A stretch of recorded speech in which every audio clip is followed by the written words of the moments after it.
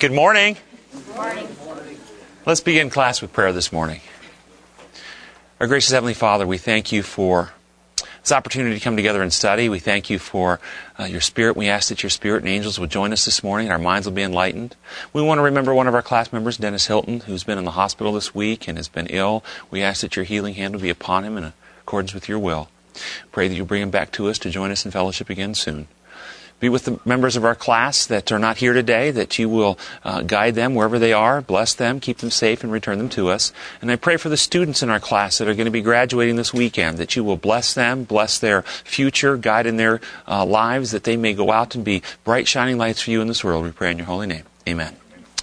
We are doing lesson number 7 in our quarterly, The Wonder of Jesus. And the title of the lesson this week is The Puzzle of His Conduct.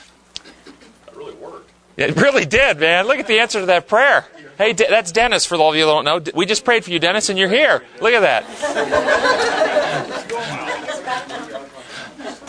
The Lord got tired of hearing my name, let me out.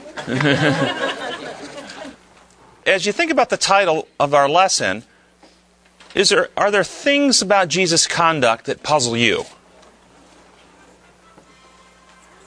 Nope. Are there questions that you might have, something that you would like us to be sure and discuss today regarding the conduct of Jesus? One of the things that I can tell you as we go through the lesson, most of the things that I think the lesson authors jumped on, I think you'll find I had problems with. They're jumping on it.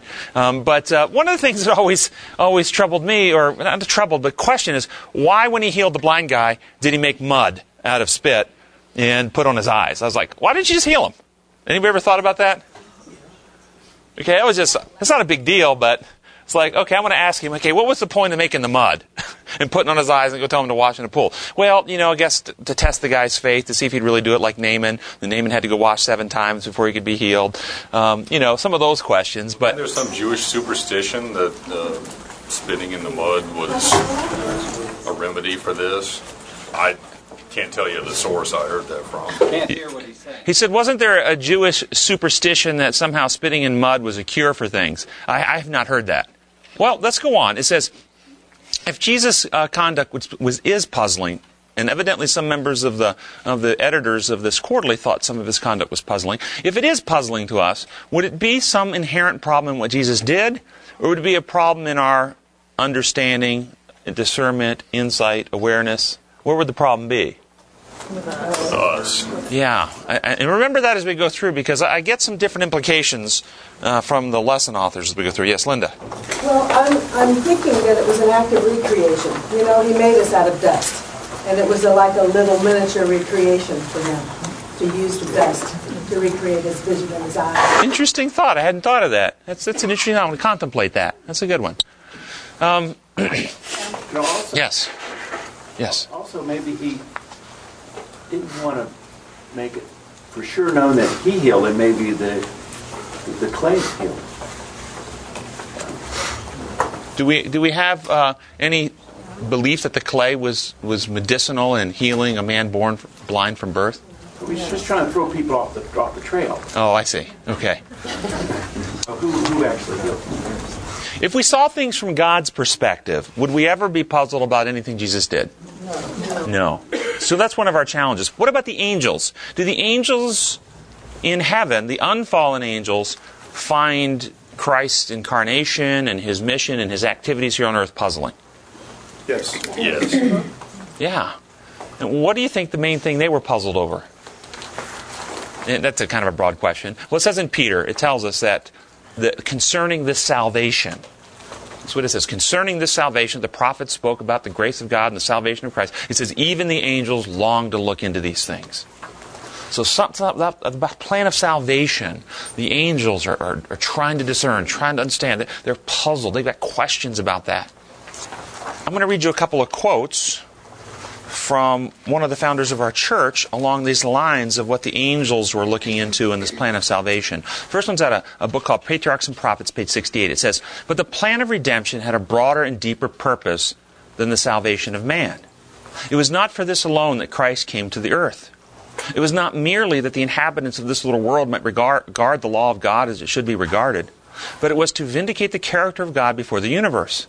To this result of his great sacrifice, its influence upon the intelligences of other worlds as well as upon man, the Savior looked forward when he, just before his crucifixion, said, "Now is the judgment of this world. Now shall the prince of this world be cast out. And I, if I be lifted up, will draw all unto me." Now, some Bible translations have stuck the word men in there. But if you go to the Greek, men is not there. It's actually, Jesus said, "I will draw all unto me." So I just thought that's interesting. All. Thinking about all the entire universe. And of course you can put that together with the text out of Ephesians where it says that the mystery of God is through Christ. He will bring all things in heaven and earth under one head, even Jesus Christ. So we have the biblical support for this idea. The act of Christ in dying for the salvation of man would not only make heaven accessible to men, but before all the universe would justify God and His Son in their dealing with the rebellion of Satan. It would establish the perpetuity of the law of God and would reveal the nature and results of sin. What law, by the way, is this talking about? The law of love. The law of love, which is the foundation of the government of God, and all life is created to operate on that law. And then one more quote. This is Desire of Ages 19 and 20. It says, "By coming to dwell with us, Jesus was to reveal God both to men and to angels. He was the Word of God, God's thought made audible. In His prayer for His disciples, He said, 'I have declared unto them Thy name, merciful and gracious, long-suffering and abundant in goodness and truth, that the love wherewith Thou hast loved me may be in them and I in them.' But not alone for His earth-born children was this revelation given. Our little world is the lesson book of the universe. God's wonderful purpose of grace, the mystery of redeeming love, is the theme into which angels desire to look. And it will be their study throughout endless ages. Both the redeemed and the unfallen beings will find in the cross of Christ their science and their song. It will be seen that the glory shining from the face of Jesus is the glory of self-sacrificing love. In the light of Calvary, it will be seen that the law of self-renouncing love is the law of life for earth and heaven, that the love which seeks not her own has its source in the heart of God, and that in the meek and lowly one is manifested the character of Him who dwells in the light which no man can approach. So, as you think about those passages, what are your thoughts about those? Well, maybe we should start with the question, can anybody give us any additional Bible verses besides the one that we've already quoted about from Peter and the one of Jesus' prayer that was quoted in the text? Any other Bible quotes that would support this idea that angels are studying and looking into these things?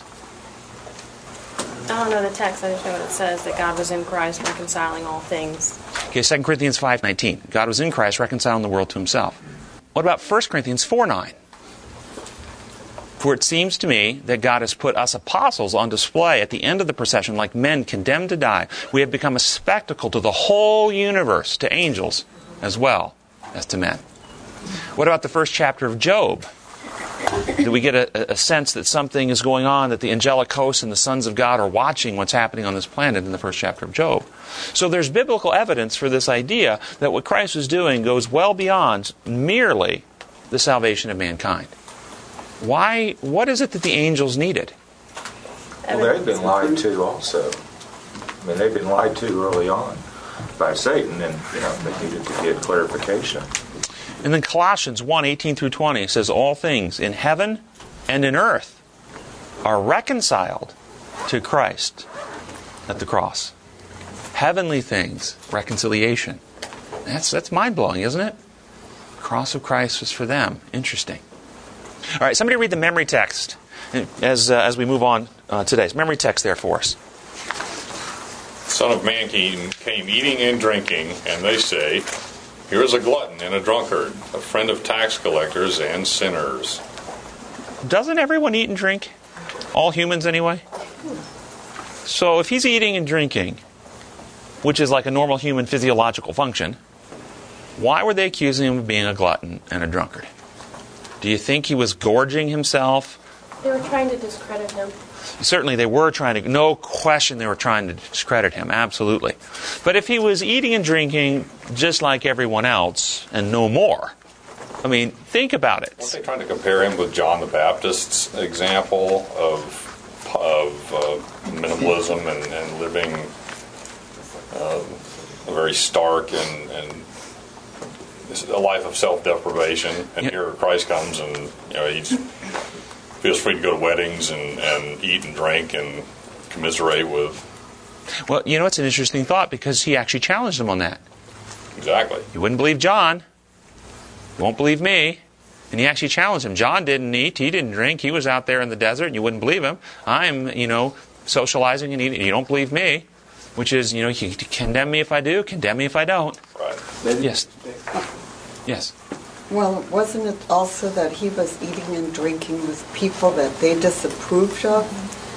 People that he shouldn't, according to them, have been eating with?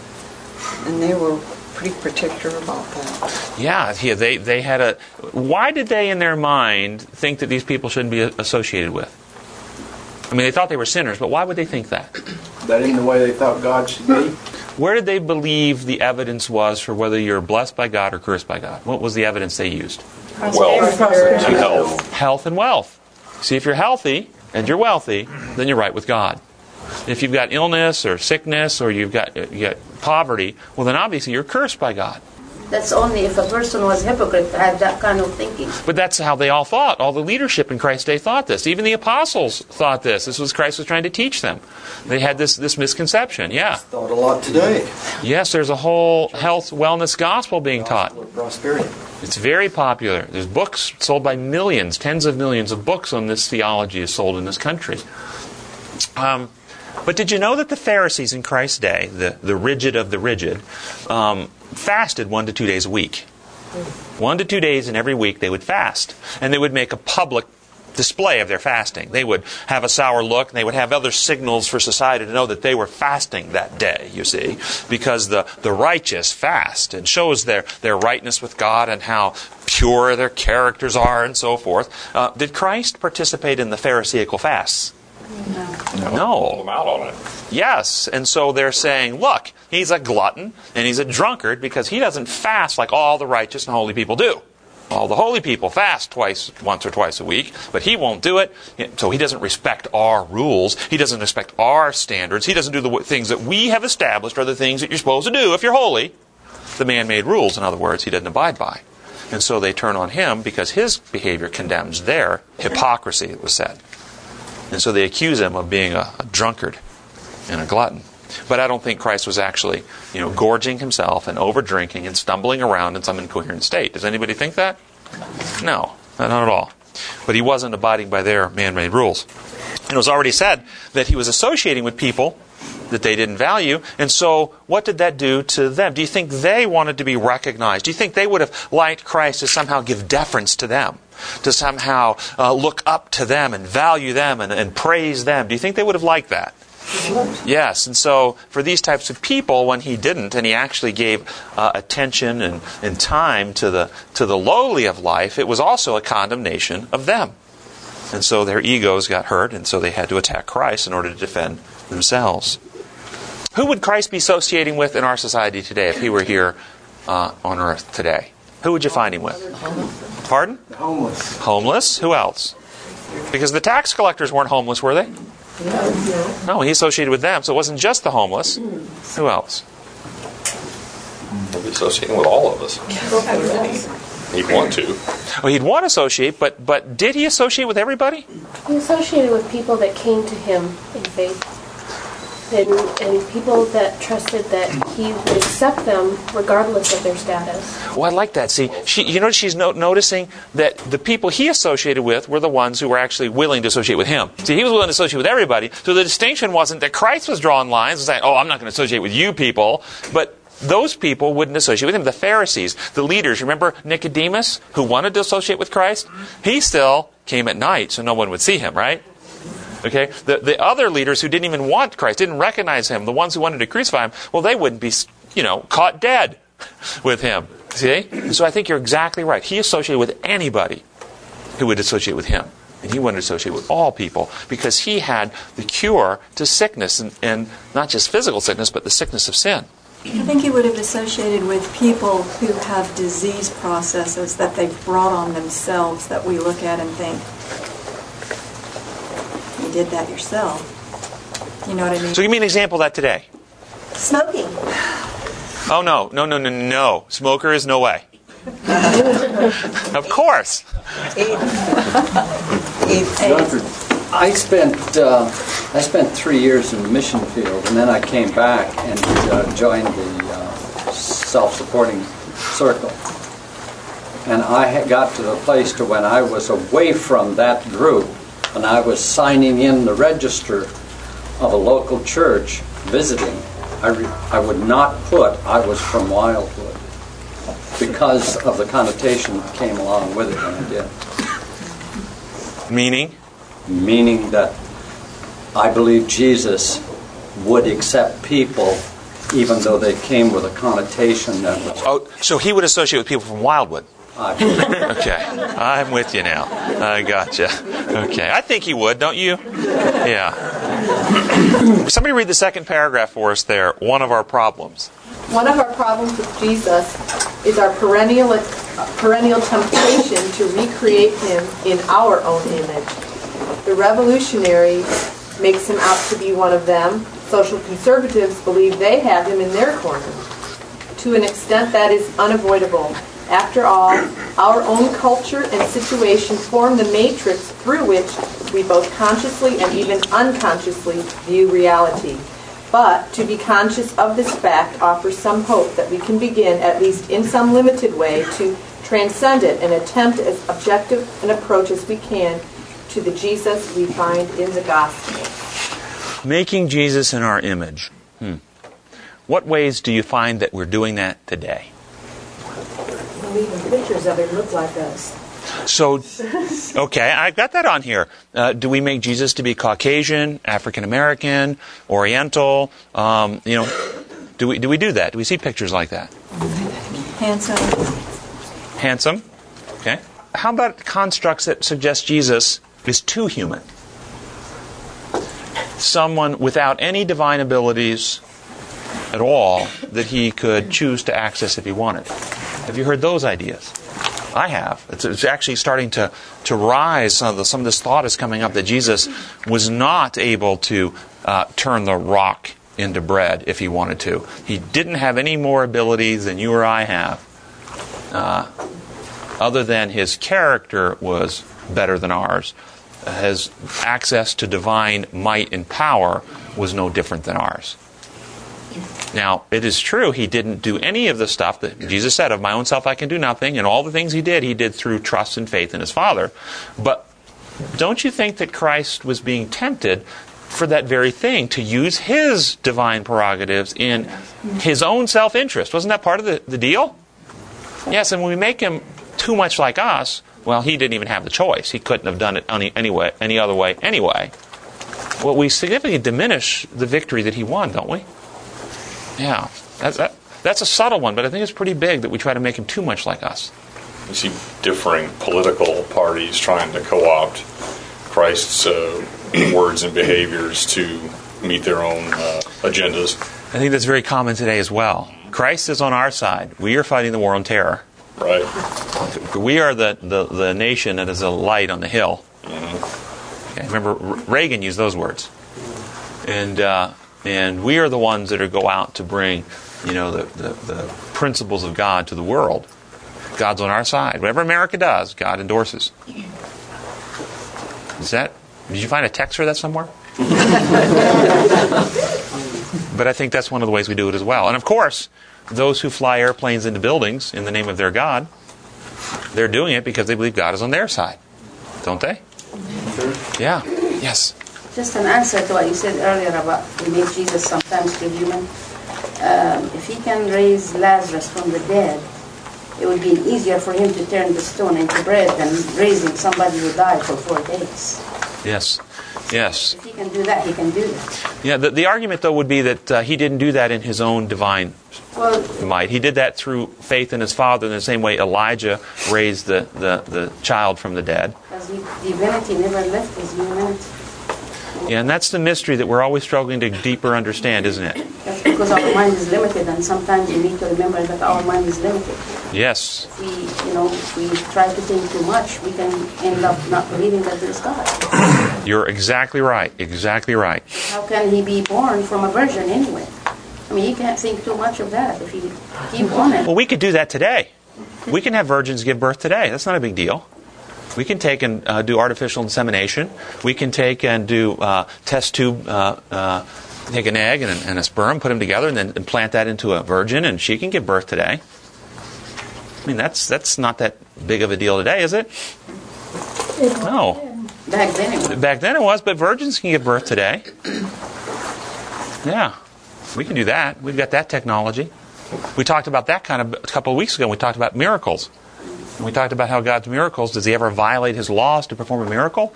Or is He always working in harmony with the laws in ways that we haven't yet figured out and comprehend? So that if we had today, if we went back in time with our technology and had a virgin give birth, they would think that was a miracle, wouldn't it? And we don't think of that as a miracle. We think that as science. But she wasn't inseminated. In some way she was. But no, Pardon? nothing earthly. Not earthly, but in some way she was. All right, Sunday's lesson. Let's look at Luke chapter 2, 41 through 51. 10 verses here. And if we can just, who would like to start reading that for us? And we'll just kind of go, whoever raises their hand, somebody would like to start that for us? And just kind of move around the room reading a verse. Every year his parents went to Jerusalem for the feast of the Passover.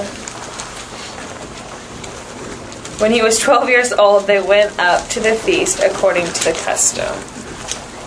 After the feast was over, while his parents were returning home, the boy Jesus stayed behind in Jerusalem, but they were unaware of it.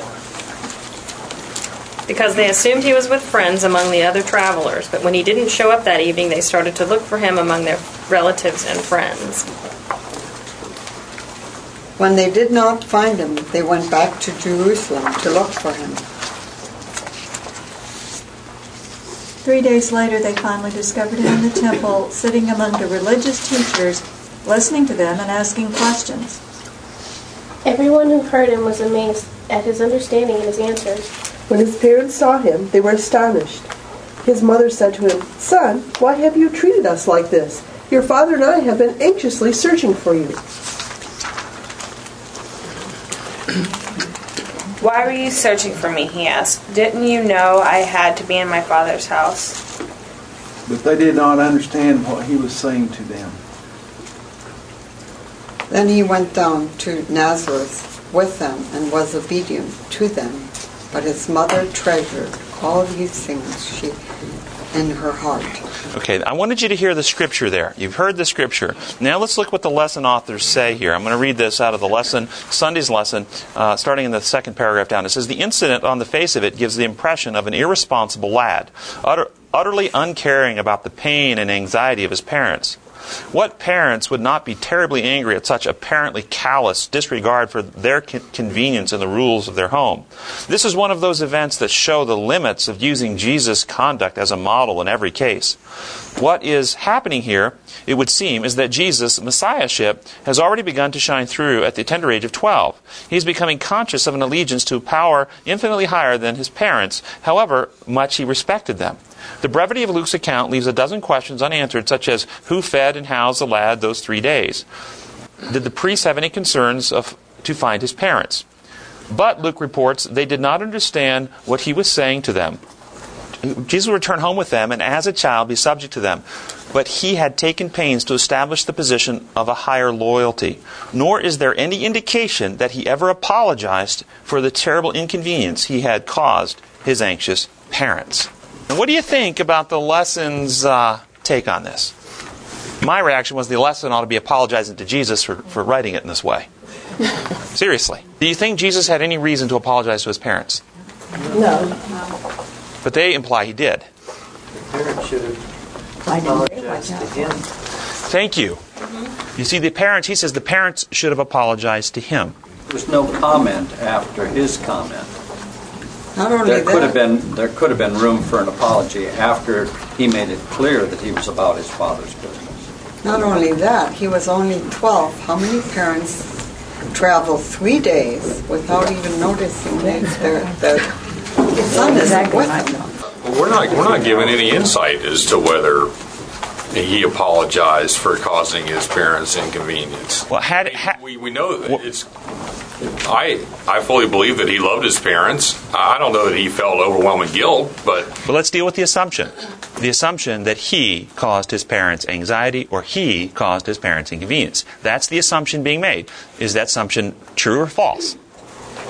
Yes? We don't know. Desire of Ages says that Mary and Joseph had been kind of carelessly mingling with the people as they left Jerusalem, and that they had not been aware that Christ was not with the caravan.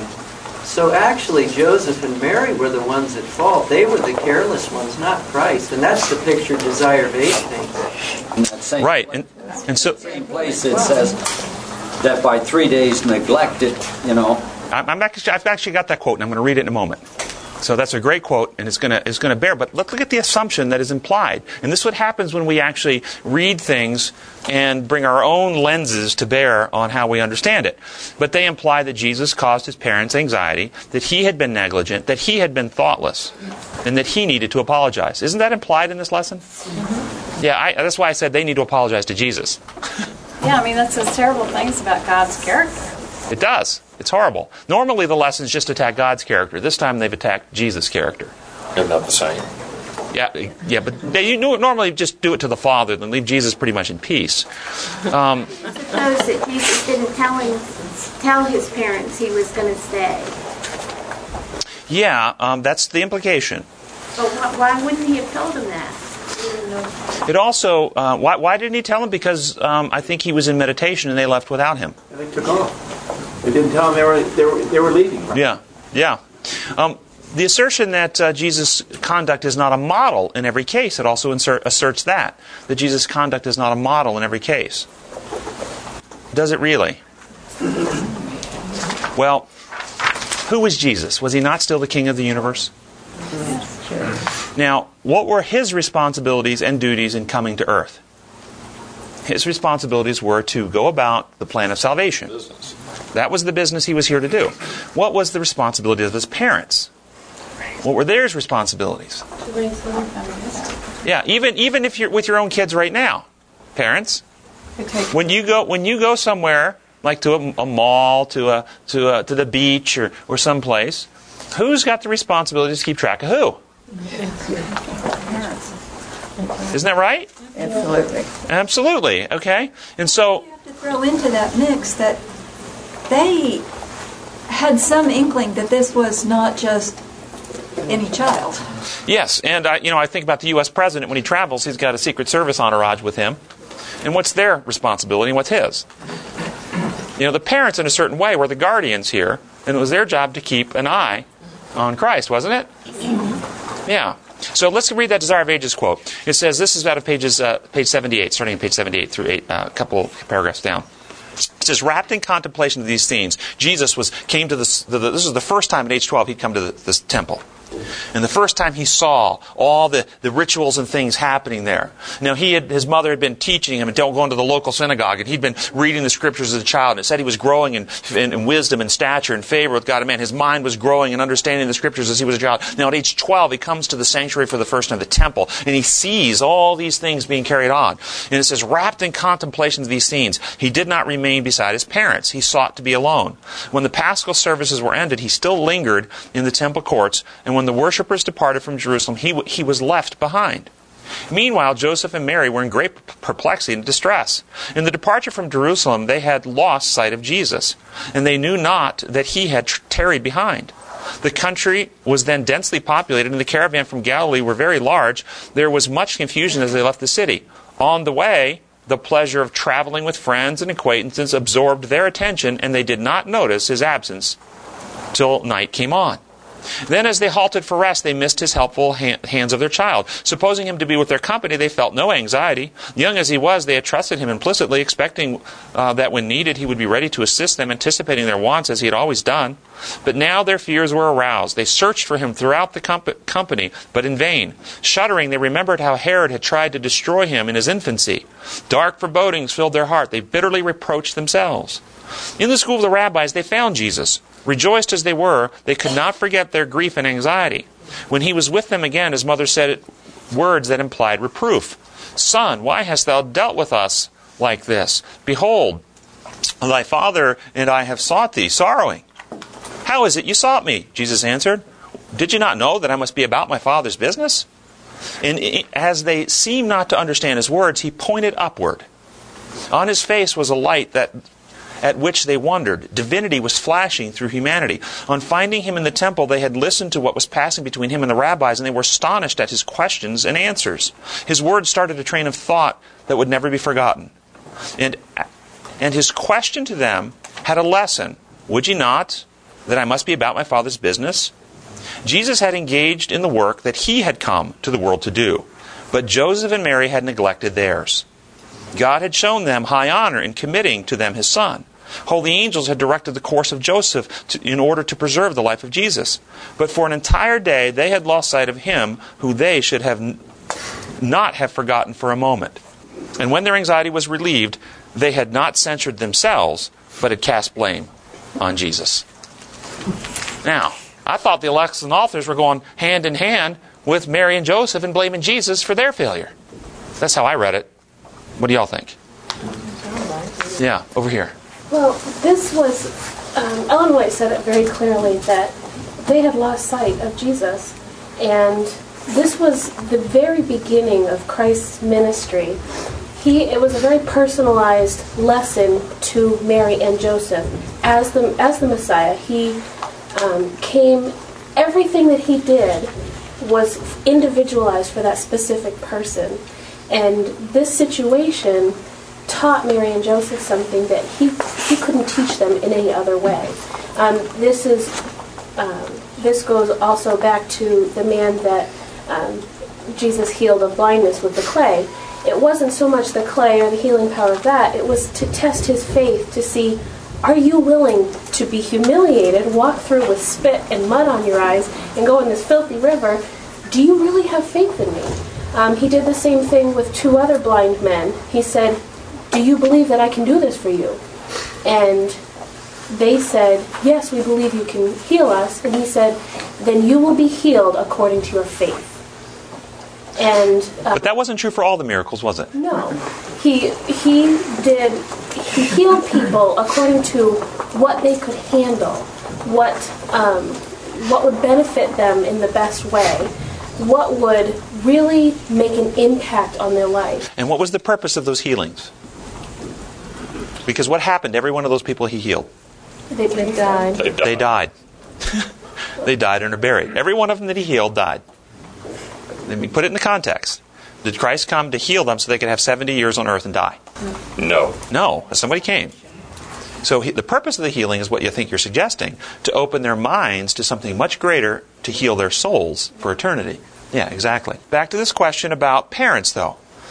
With your knowledge of Jesus and his mission and what we know, if you could go back in time and be in Mary and Joseph's shoes for a short time, and you knew what his mission was, and you've raised him, it's the virgin birth. The angels have come and told you. The shepherds have come. The wise men from the east have come. You've got all this evidence that, hey, this is something really special. This is the Messiah we've been waiting for. Now, you've had him at home for 12 years, and this is the first time he's going to the sanctuary temple, the temple. Do you think you might have some curiosity just to keep your eye on him, see what's going to happen? Think about it. I would be like watching him like a hawk. Okay, what's he going to do? Okay, he's the Messiah. Is he going to do something here? And they took their eyes off of him. I don't know. For me, I would have been glued to him. Okay, yes. It seems to me like this is a very good lesson for parents present day also. For every Sabbath, I see, growing up, or seeing other parents, they just they come to church all dressed up and everything and ready to go and see their friends, and they just drop their kids off in Sabbath school and then head off to do whatever they do with their friends. And they're not really concerned with bringing their kids to church with them to teach them, along with the teachers of religion. They just want to drop their kids off and have their own time. And it seems like they call it the Passover festival, and it seems like they're just going there for a big, congregation of people, of friends, and hanging out, and they're not really concerned with actually going there and bringing Jesus with them themselves and helping him learn and teach him about religion. They're just kind of, hey, we'll drop him off with his friends, and he can go hang out with them, and we'll hang out with our friends. And they're kind of missing the point of bringing their children with them and teaching them. The responsibility of raising them in the Lord. Yeah. Yes. Yes. I have two things. First of all, nowhere does it say that they asked Jesus specifically to come with them and then he disobeyed them and said, blatantly said, no, I will not do that. I think the situation would be different if they had requested for him to follow them or to go back with them. I don't think that he would have blatantly disobeyed them. And then also, I think Mary and Joseph's attack on Jesus, it's humiliation on their part. They knew what their responsibility was, and I think they recognized, but natural human instinct is to cast blame elsewhere. And as soon as Adam sinned, it wasn't me. It was that woman you gave me. Okay? Yeah, I think you're right. Yes. His hand back there somewhere? Just kind of go along with that, I guess. That too often when we lose sight on Jesus, we blame it on something else or somebody else, and I think that's maybe the deeper meaning here. The lesson also suggested that this example is an example of another limitation on using the events of Jesus' life as examples for our conduct. Is it really? I mean, was Jesus going about doing exactly what God would have him do with his life? Perfectly, completely. Now, as a parent, would you like your child to go about doing exactly, perfectly, completely what God would have him do for his life? Yes. So I don't find this as an example of limiting the example of Jesus for our life, do you? There's a couple more we want to get to. Linda. Well, I think that it's kind of indicating he had a habit pattern in his life, and his habit was to look after his parents. His habit was to meet their every beck and need. It says, they missed his helping hand. He was always ready to do what needed to be done and looking after their desires. And for once, he wasn't really looking after their desires. They expected him to show up and be there like he always had for 12 years. And now all of a sudden, their needs have been supplanted by... Okay, that comment will segue right in. Just keep kind of that in mind, how their focus was versus his. In the lesson authors on page 83 said this, and that's in the Teacher's Quarterly, page 83. He said, should Jesus not have felt bad that he caused his parents so much pain? That's the question. How much pain did he cause them when he died? Whoa. No.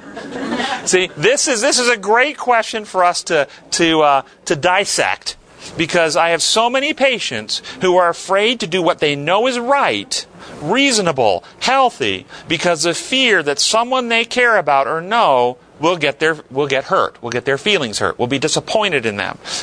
And usually the one who gets their feelings hurt is the one who's in the wrong. See, the parents if they were hurt or anxious or disappointed, it wasn't because Jesus did anything wrong. It was because they were in the wrong.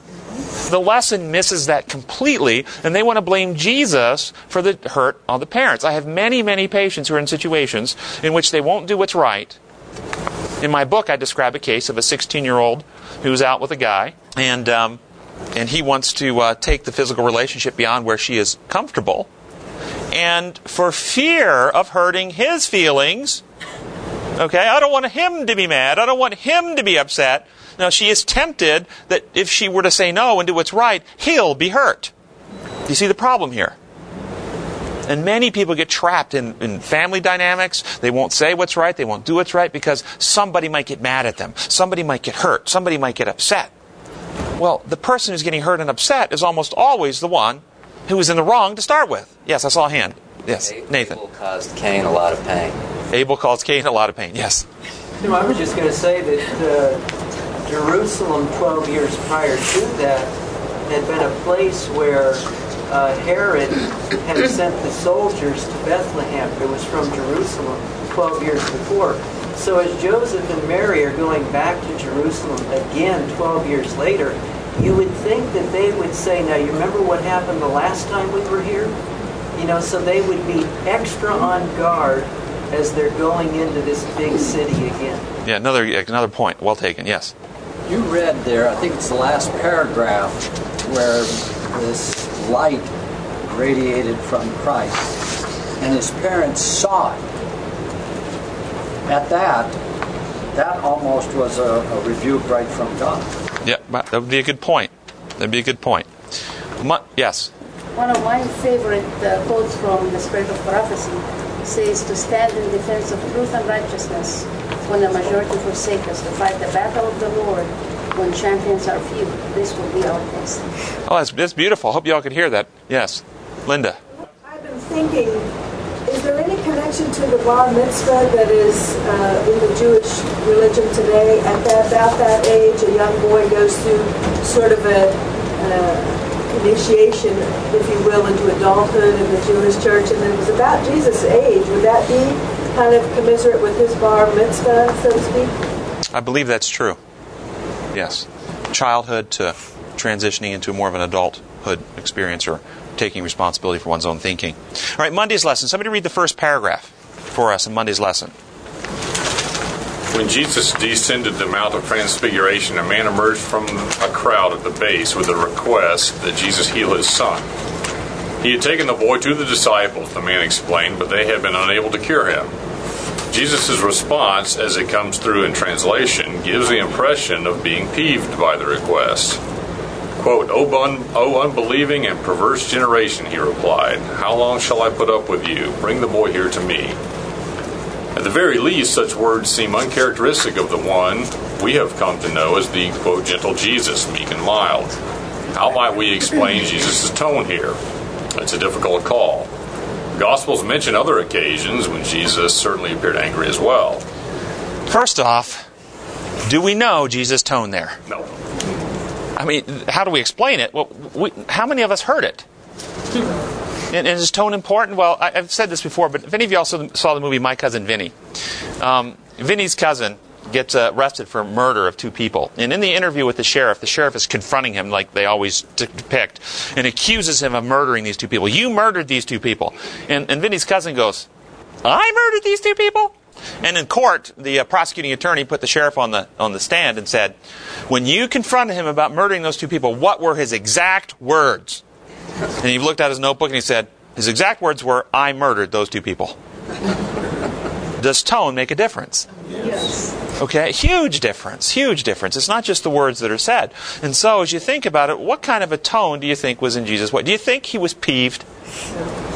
Or do you think maybe his heart was breaking? That they weren't appreciating, that their faith wasn't growing, that their confidence, that they were still held in such bondage. Do you think he was peeved at the people? Or do you think his heart was breaking for them? Yes. Maybe the man was embarrassed to bring his son to Jesus himself, since the Pharisees did not approve of Jesus. Maybe he was trying to go behind the scenes, taking his son to the disciples and not showing faith that Jesus was who he was, since so many people were saying that Jesus was not Jesus. Maybe he was trying to sneak in. Kind of like Nicodemus coming at night, maybe, is what you're suggesting. That's an interesting thought. I hadn't thought about that, but maybe so. Yeah. Somebody read the bottom two paragraphs in Monday's lesson. Many Christians consider that the way for us to proceed with choices in our complex contemporary world is to ask, what would Jesus do? It sounds simple enough until one asks the logical preliminary question, what did Jesus do? Here we discover that the answers are not always as simple as we may think. What, for example, are the implications of the above passages for our own conduct today?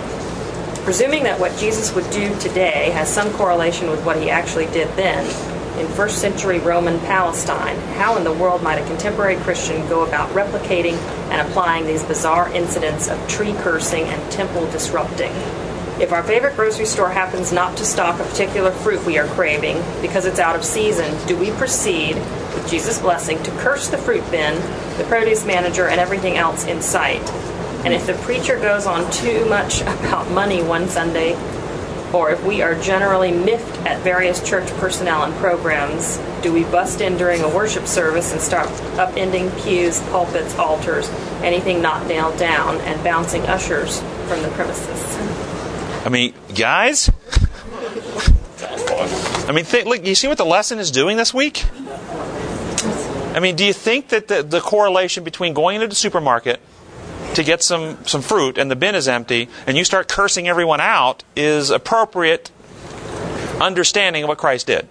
And what kind of implication does it suggest on how we see what Christ did? Doesn't it kind of put what Christ did in a horrible light? So let's first talk about the fig tree. You all know that figs, at least in that part of the world, that when they're in full foliage, see, the fruit comes on before the foliage comes on. And so when you look at a fig tree and see all the foliage, it is advertising itself as having fruit, because the fruit comes first and the foliage comes second. And so any tree that you see foliage on, you can assume it's got fruit, because that's the way it works. And so he went to the tree and it had no fruit. Now, was Christ cursing this tree because his personal appetites weren't satisfied? Oh, I don't get anything to eat. Oh, that just upsets me. I didn't get my food. I'm hungry. And it was all about him? Or did he take this opportunity to give a lesson to his disciples? It was well known in Jewish thought that the tree or the vine represents the Jewish nation.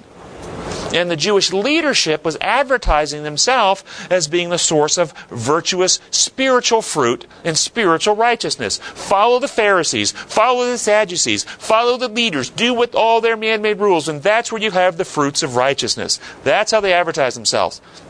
But they were as barren as this tree, advertising itself as having fruit. And so Christ took an opportunity to give a lesson to say, if you advertise yourself to be spiritually virtuous, but there are no real genuine fruits of the Spirit in the heart, well, you're going to end up like this tree.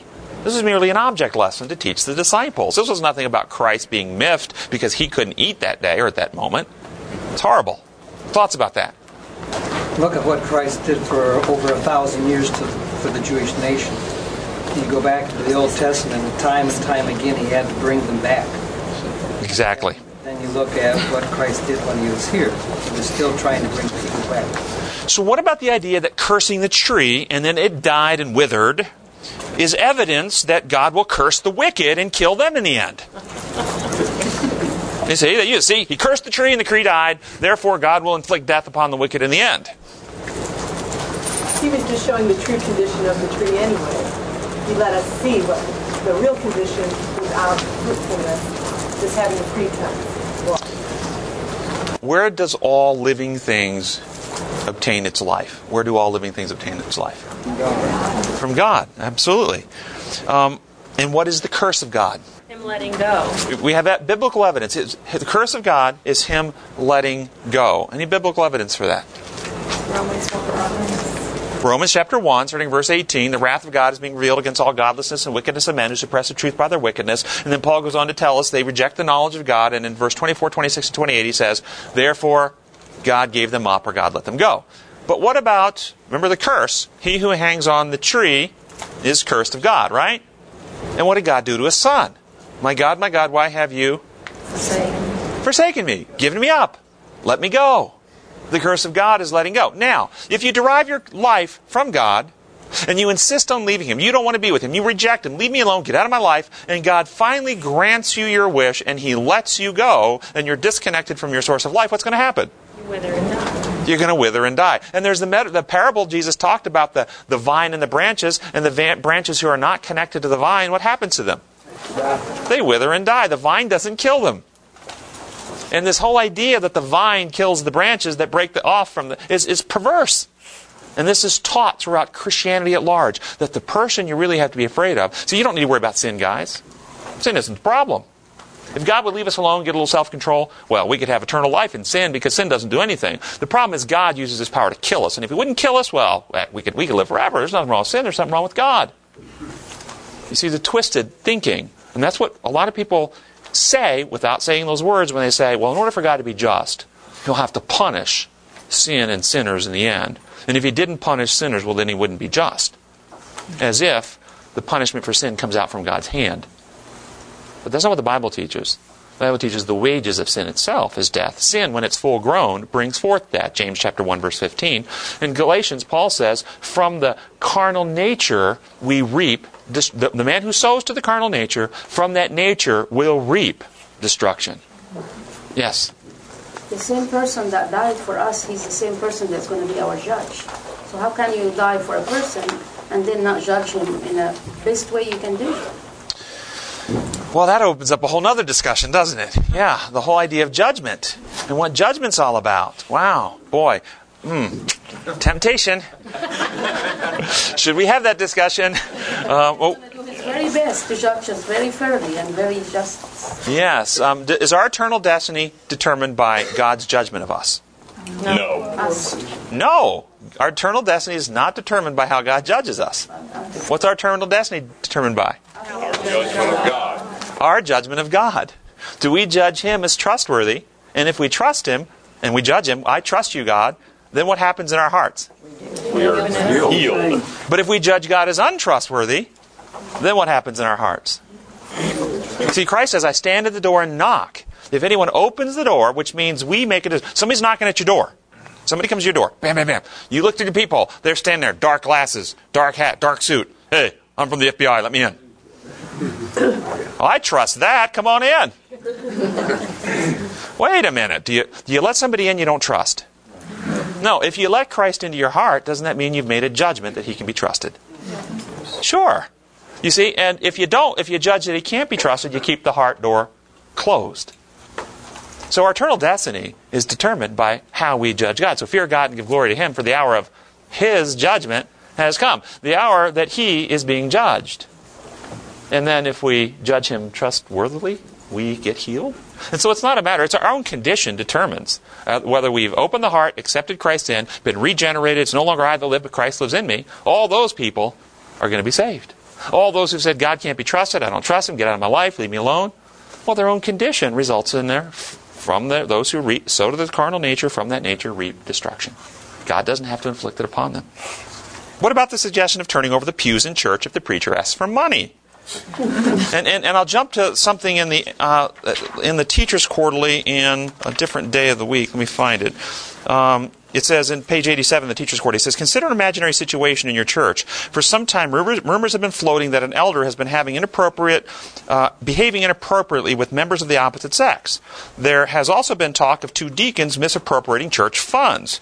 You feel concerned about it. Would you be justified in exposing this during a divine worship service and demanding action? If not, why not? See, I'm telling you, these guys are just missing the point. Okay? Do we act publicly on rumor? No. And do we act publicly on individual private sin? No. The lesson authors are attempting to utilize Christ's action in cleansing the temple as a model for this situation, but they've misapplied the entire situation. What is the problem? Well, Christ intervened to bring a halt to public sin actively happening at that time in public. And not just public sin, but public misrepresentations of God in action. Misrepresentations that obstructed the ability to come to know God. So, if you went to church, instead of the situation they gave, you go to church, and the pastor is on stage making out with somebody besides his wife, and is encouraging other people in the audience to do it too, would you then make a public statement? Okay? I mean, it's public misrepresentations of God and public sin that Christ is dealing with here. Not this rumor and innuendo and all this other stuff, okay? You have previously brought up a great point about this act of the righteous indignation of overturning the money changers' tables, and the apparent contradiction between when he was finished with that, children came up and sat in his lap, and you've previously wondered how in the world. I'm glad you brought that up, Russell. That's a great point. Just remember the demeanor that Christ did it. Yeah. All the children stayed behind. So imagine if you did have cause at church to raise your voice and run out the wicked who were misrepresenting God from the church sanctuary, and you had supposed anger in your voice, that you did it in such a way that none of the children in the sanctuary got scared and they stayed behind as their parents ran out.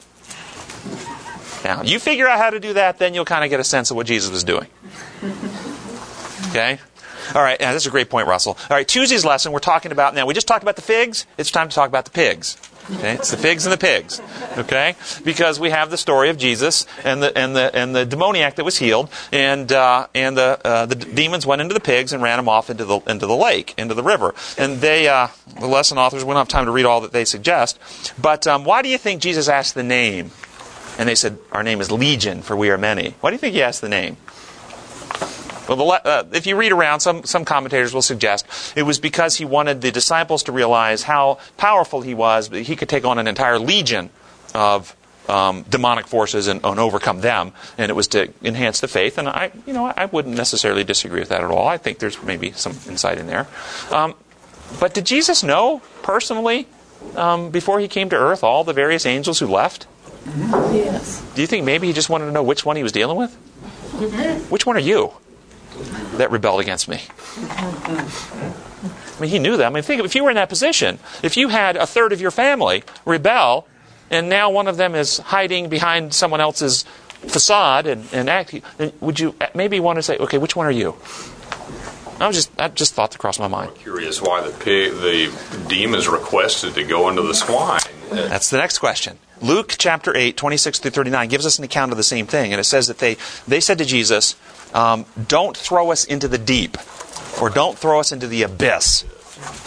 Now, many other Christian speakers and writers and preachers and teachers will tell you that they didn't want to be sent to hell. What do you think it means, the abyss, the deep? What's our answer for that? Well, it's always good to compare Scripture with Scripture.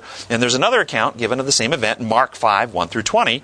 And in Mark 5, 1 through 20, the demons this time are reported as saying, remember, it's the same event, don't send us away from this country. Now, the one says, don't send us into the deep. The other says, don't send us away from this country. Or don't send us out of the country. Does that give us insight into what this might mean? The demons, I think, didn't want to be sent into isolation. They didn't want to be isolated, didn't want to be sent away from human contact. And we can compare this with Christ's explanation about what happens when the evil and unclean spirit is cast out. They go through the arid places, looking for somewhere else to habitate. For solace, and then they find 7 more. Because what's it like for someone who is in the mindset of a demon, okay, and you know their mindset is in total opposite to the love of God, to be left alone with their own thoughts? Yeah, it's torment. They have to stay distracted. Okay, and also the lesson suggests, I wish we had time to read it because we've read it, but the lesson suggests that Jesus directed the demons to destroy the pigs. That's what this suggests. The words they use, Jesus directed the demons to destroy the pigs. Did he do that? No, he met the request. They wanted to. No, he did not direct the demons to destroy the pigs. He allowed them, he gave them permission to enter the pigs, but once he gave them permission, were the demons free to control the pigs any way they wanted? They could have the pigs graze around all the place, you know.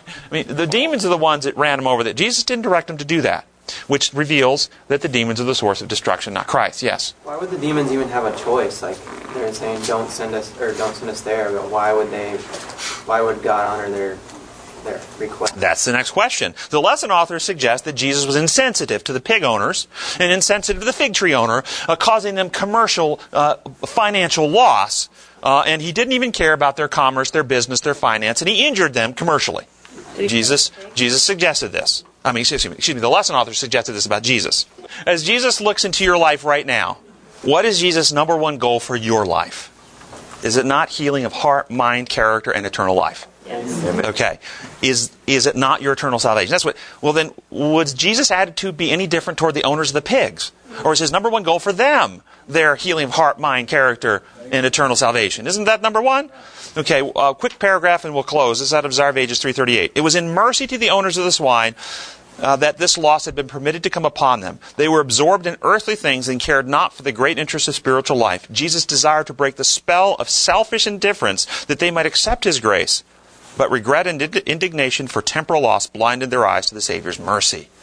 Jesus wasn't being indifferent to them. He was in compassion, intervening in a way designed to bring them to eternal life. Christ is always the model to follow when we understand properly what his motives and methods and principles are.